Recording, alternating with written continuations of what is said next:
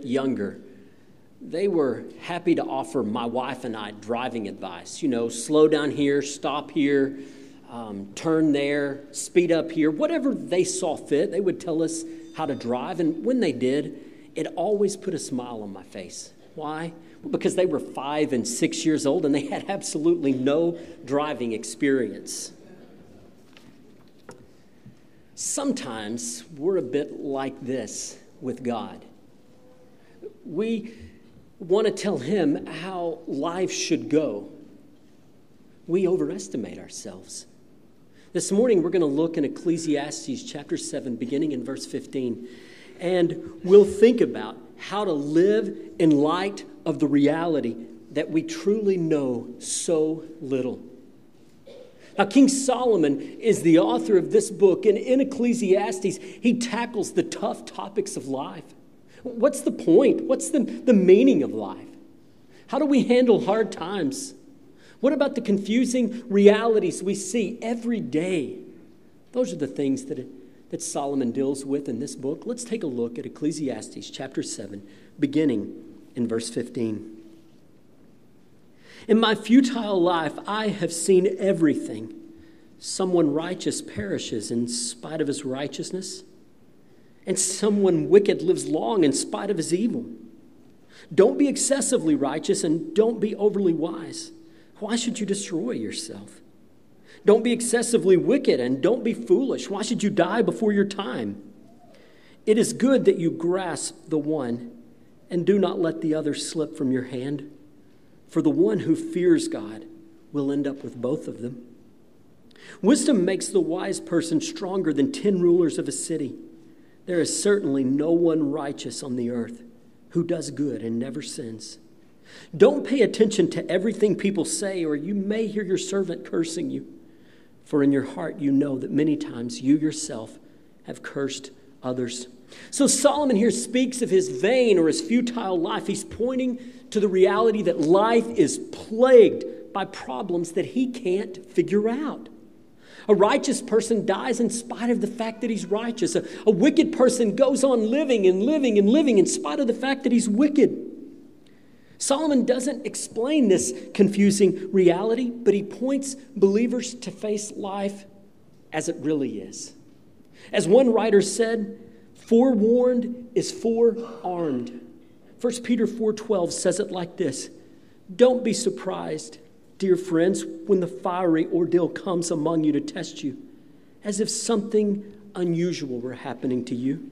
So when we see these kinds of circumstances, things that just don't seem right to us, we're tempted to judge a book by its cover. We see circumstances externally, but we don't see the full picture. So this kind of verdict is short-sighted, and Solomon helps us to see that as we look at this book. In verse 16, Solomon surprises us. He says, don't be excessively righteous. It sounds as if he's saying, hey, don't be too holy, don't be too righteous, but we know that's not what he's saying. Throughout Scripture, we're encouraged to be righteous, to walk in holiness. So what is Solomon saying? He's saying, don't be self-righteous. Don't be too righteous, and that is to say, don't think that you're all that. He also says, don't be overly wise. Now, that sounds odd. He has underscored the importance of wisdom throughout this book. He has given us the Proverbs with its emphasis on wisdom.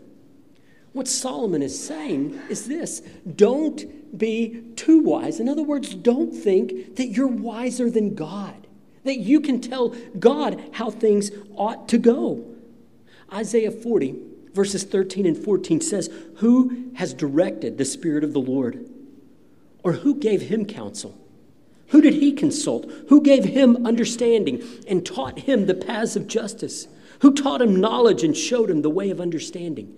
You see, we can only know what God has revealed to us. When we become self-righteous and we begin to think we know more than God, we make stupid decisions. When we begin to think we're all that, we make dumb decisions, and ultimately we destroy ourselves. We harm ourselves. In verse 17, Solomon says, don't be excessively wicked and don't be foolish.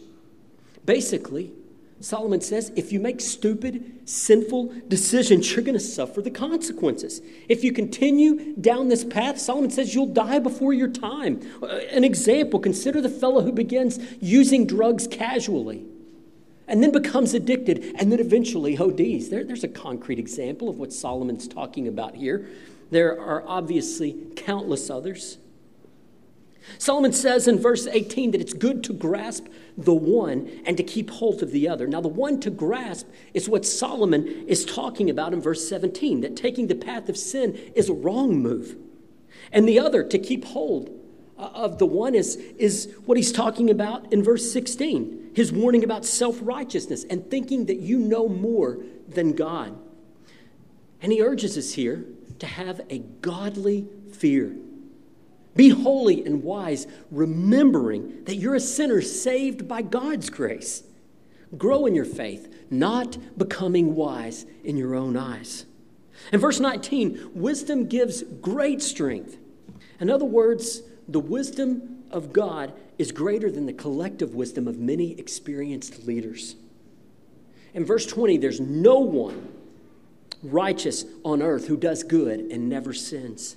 In the original language, this statement is emphatic. Solomon is underscoring this reality. In other words, Solomon says this is a universal truth. Romans 3:23, which is familiar to many of us, says it like this: for all have sinned and fall short of the glory of God. This points to the doctrine of total depravity. All people are broken and sinful. There's not one person who isn't.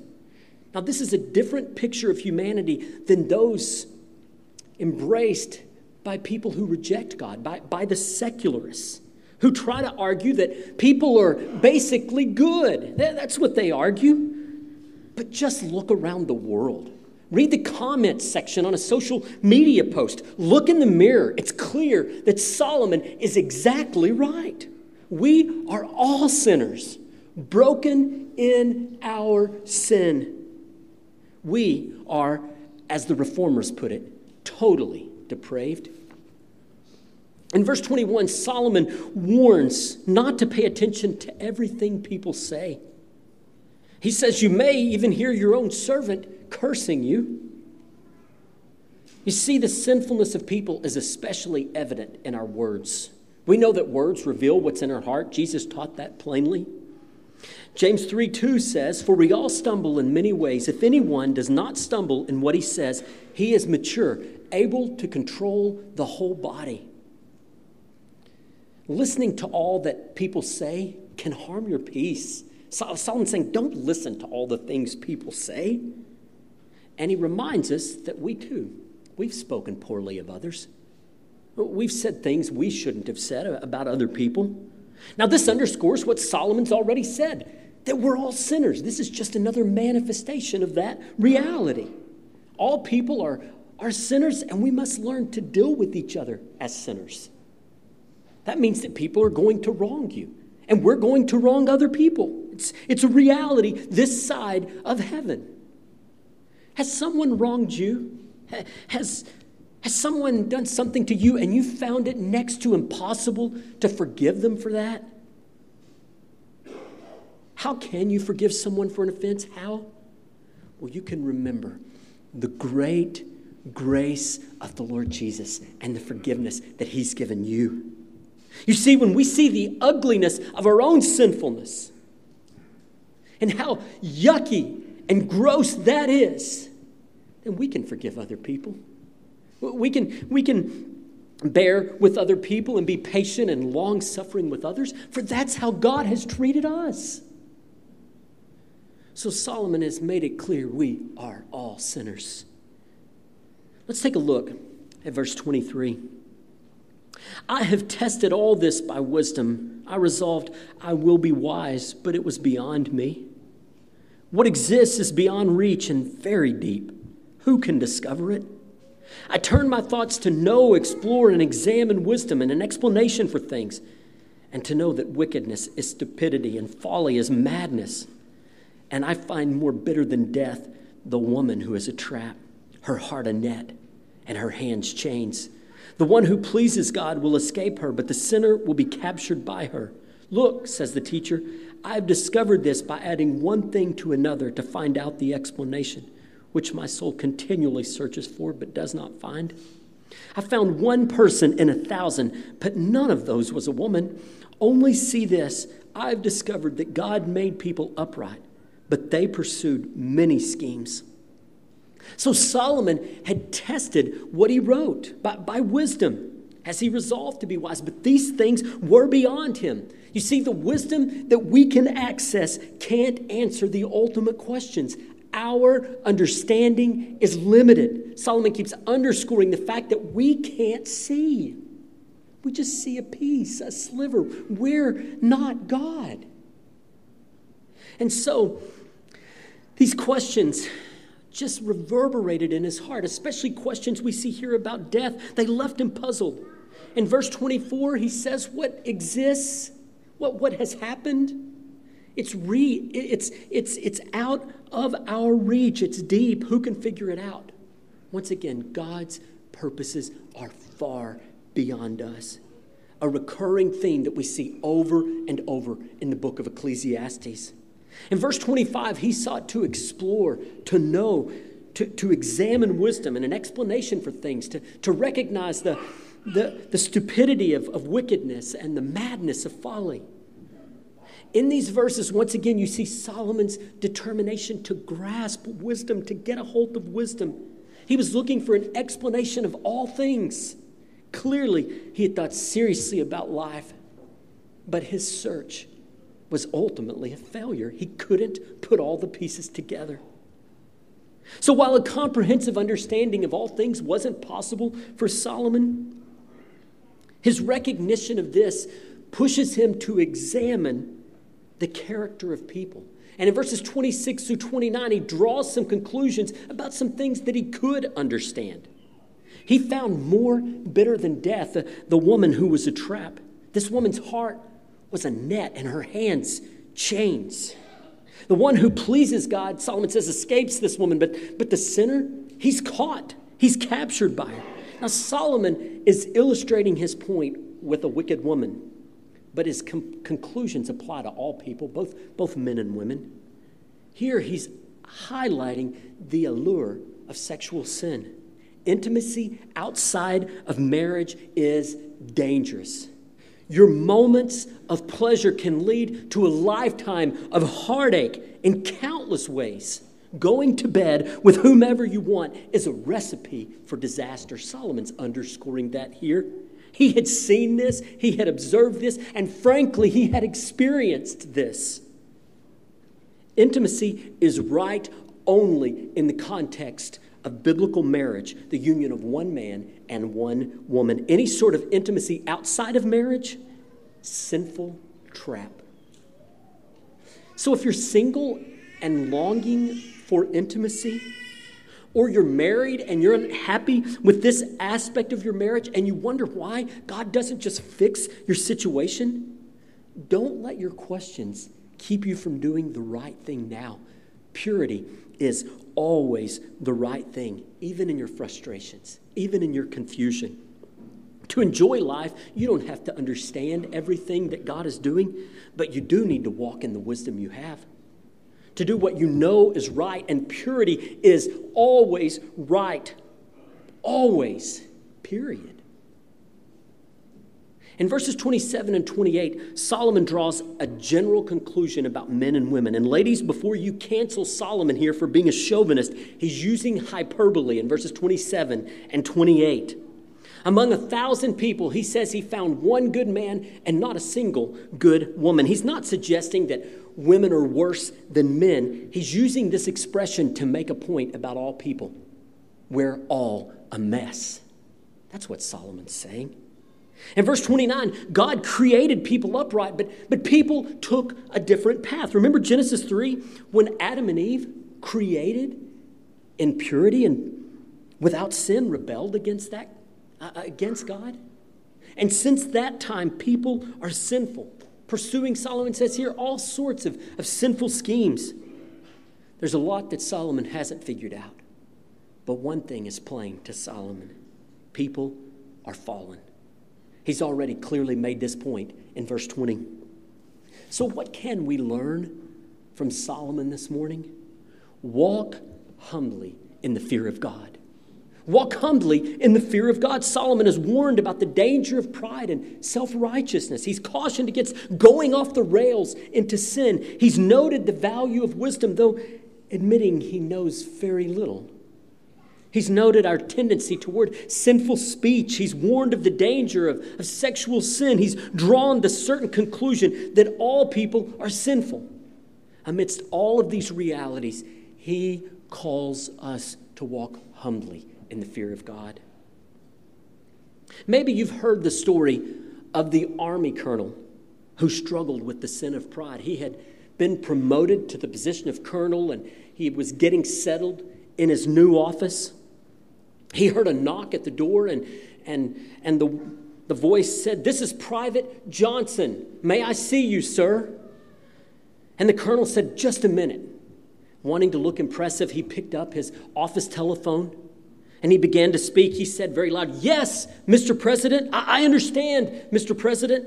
We will take care of it right away, Mr. President." He wasn't talking to the president, but he wanted to seem important. He wanted to be bigger than he really was. The colonel said, "Mr. President, give me just a second." Then he said, "Come in, Private." And he said, "Make it quick. I'm on the line with the president."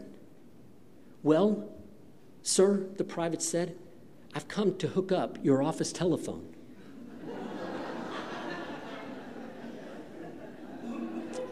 You see, when we think we're big stuff, we get ourselves in all kinds of trouble.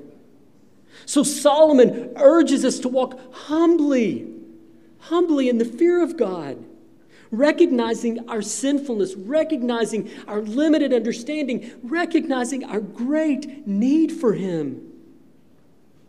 So how do you walk humbly in the fear of the Lord according to what Solomon has written this morning? Well, first, beware of both self-righteousness and depravity. Don't be overly righteous. Don't think of yourself as all that in a bag of chips. Solomon says, don't go there. Instead, realize that apart from Christ, you're a mess. So am I. We're desperately in need of God's grace and His forgiveness. You see, walking in humility helps us see our need for God, but it also helps us be patient with others. It helps us be understanding with others in their sin and in their failures, because God has been understanding with us and our sin and failures and how we need that. Solomon also warns about being excessively sinful, giving in to our depraved desires. Realize that if you're giving in to your sinful desires, you're traveling a dangerous path, like a jet flying at 36,000 feet that runs out of fuel. Friends, it's only a matter of time. We cannot follow our sinful desires without expecting disaster. In the verses that we've looked at today, Solomon underscored the universality of human sin. Every person is a sinner, and sin separates us from God. Because He's holy, sin keeps us out of heaven, because heaven is a perfect place. And friends, this means that apart from Christ, every one of us is in a lot of trouble. God is holy, and we are sinful. We can't change that. We can't fix that on our own. But God, in His great love, sent His Son, Jesus. Jesus came to this earth, and He lived a perfect life. He was nailed to the cross, and on the cross, He took the punishment for our sins upon Himself. He was buried, and God raised Him from the dead. And when we turn from our sins, seeking His forgiveness, and we place our faith in Him, God forgives us of all of our sin. Every single sin, and He gives us Christ's perfect righteousness. Now, though a sinner, my sins can be forgiven. I can know the Lord personally. I can enter, when I die, a perfect heaven. Not because I've been good enough, that's a joke, but because the perfect righteousness of Jesus has been granted to me. Friend, I may not know you well. I may not know you at all. But I know this about you. You're a sinner. Don't be offended. I am too. And you're desperately in need of the forgiveness and grace of Jesus Christ. Me too. There was a time in my life when I turned from my sin and I placed my faith in Christ. And because of that, I have a relationship with Jesus. Has that happened in your life? Have you turned from your sin and called out to Him and became a believer? Like Lourdes talked about a few moments ago? Have you?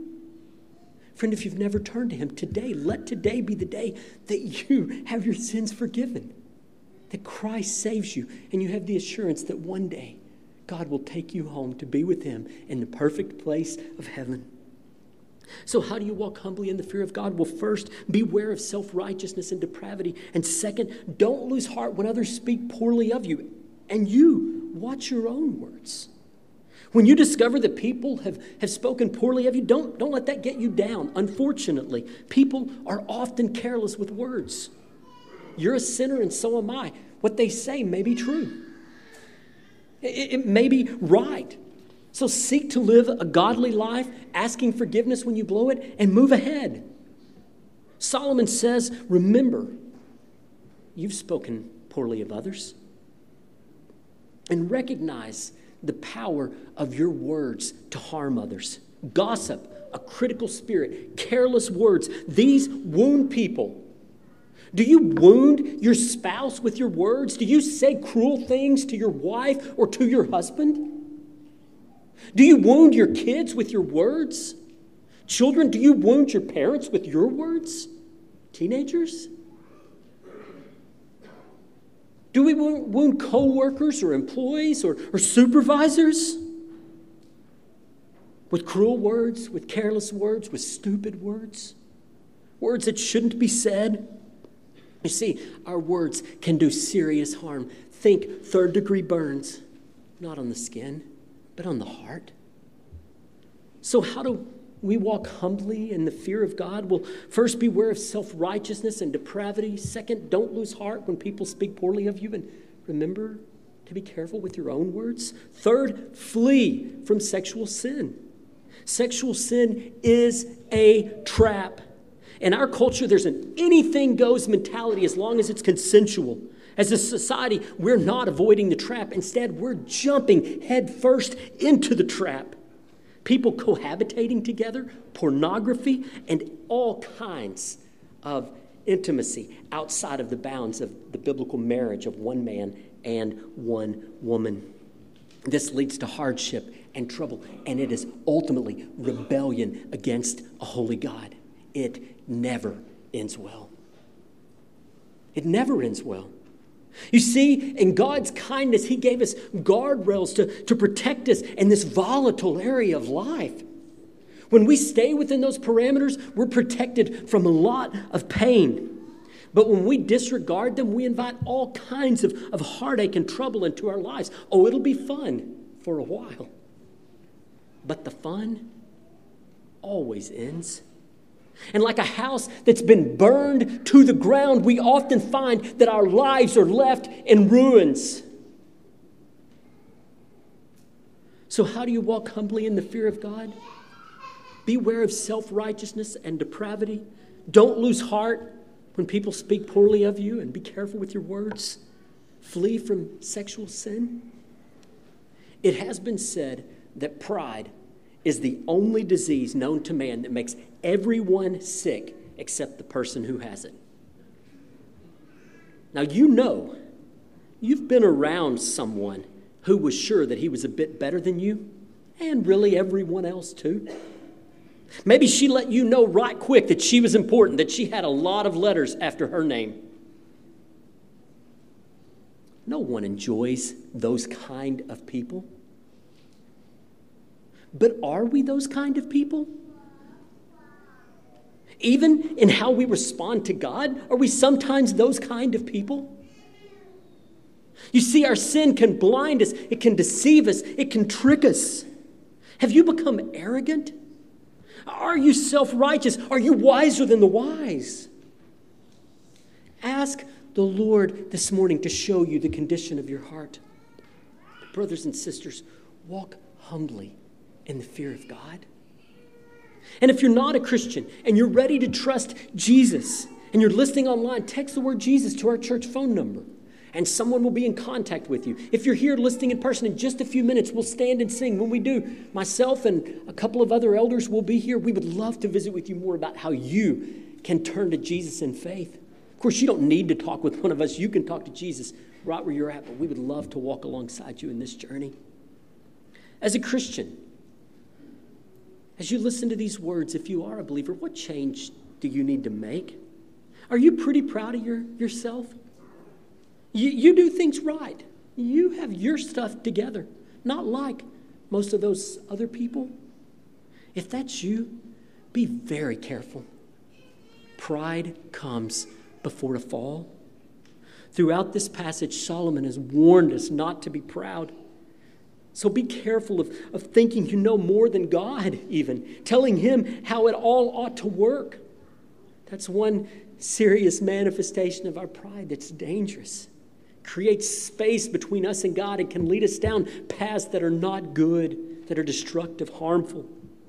Or are you playing around with sin this morning, seeing what you can get away with?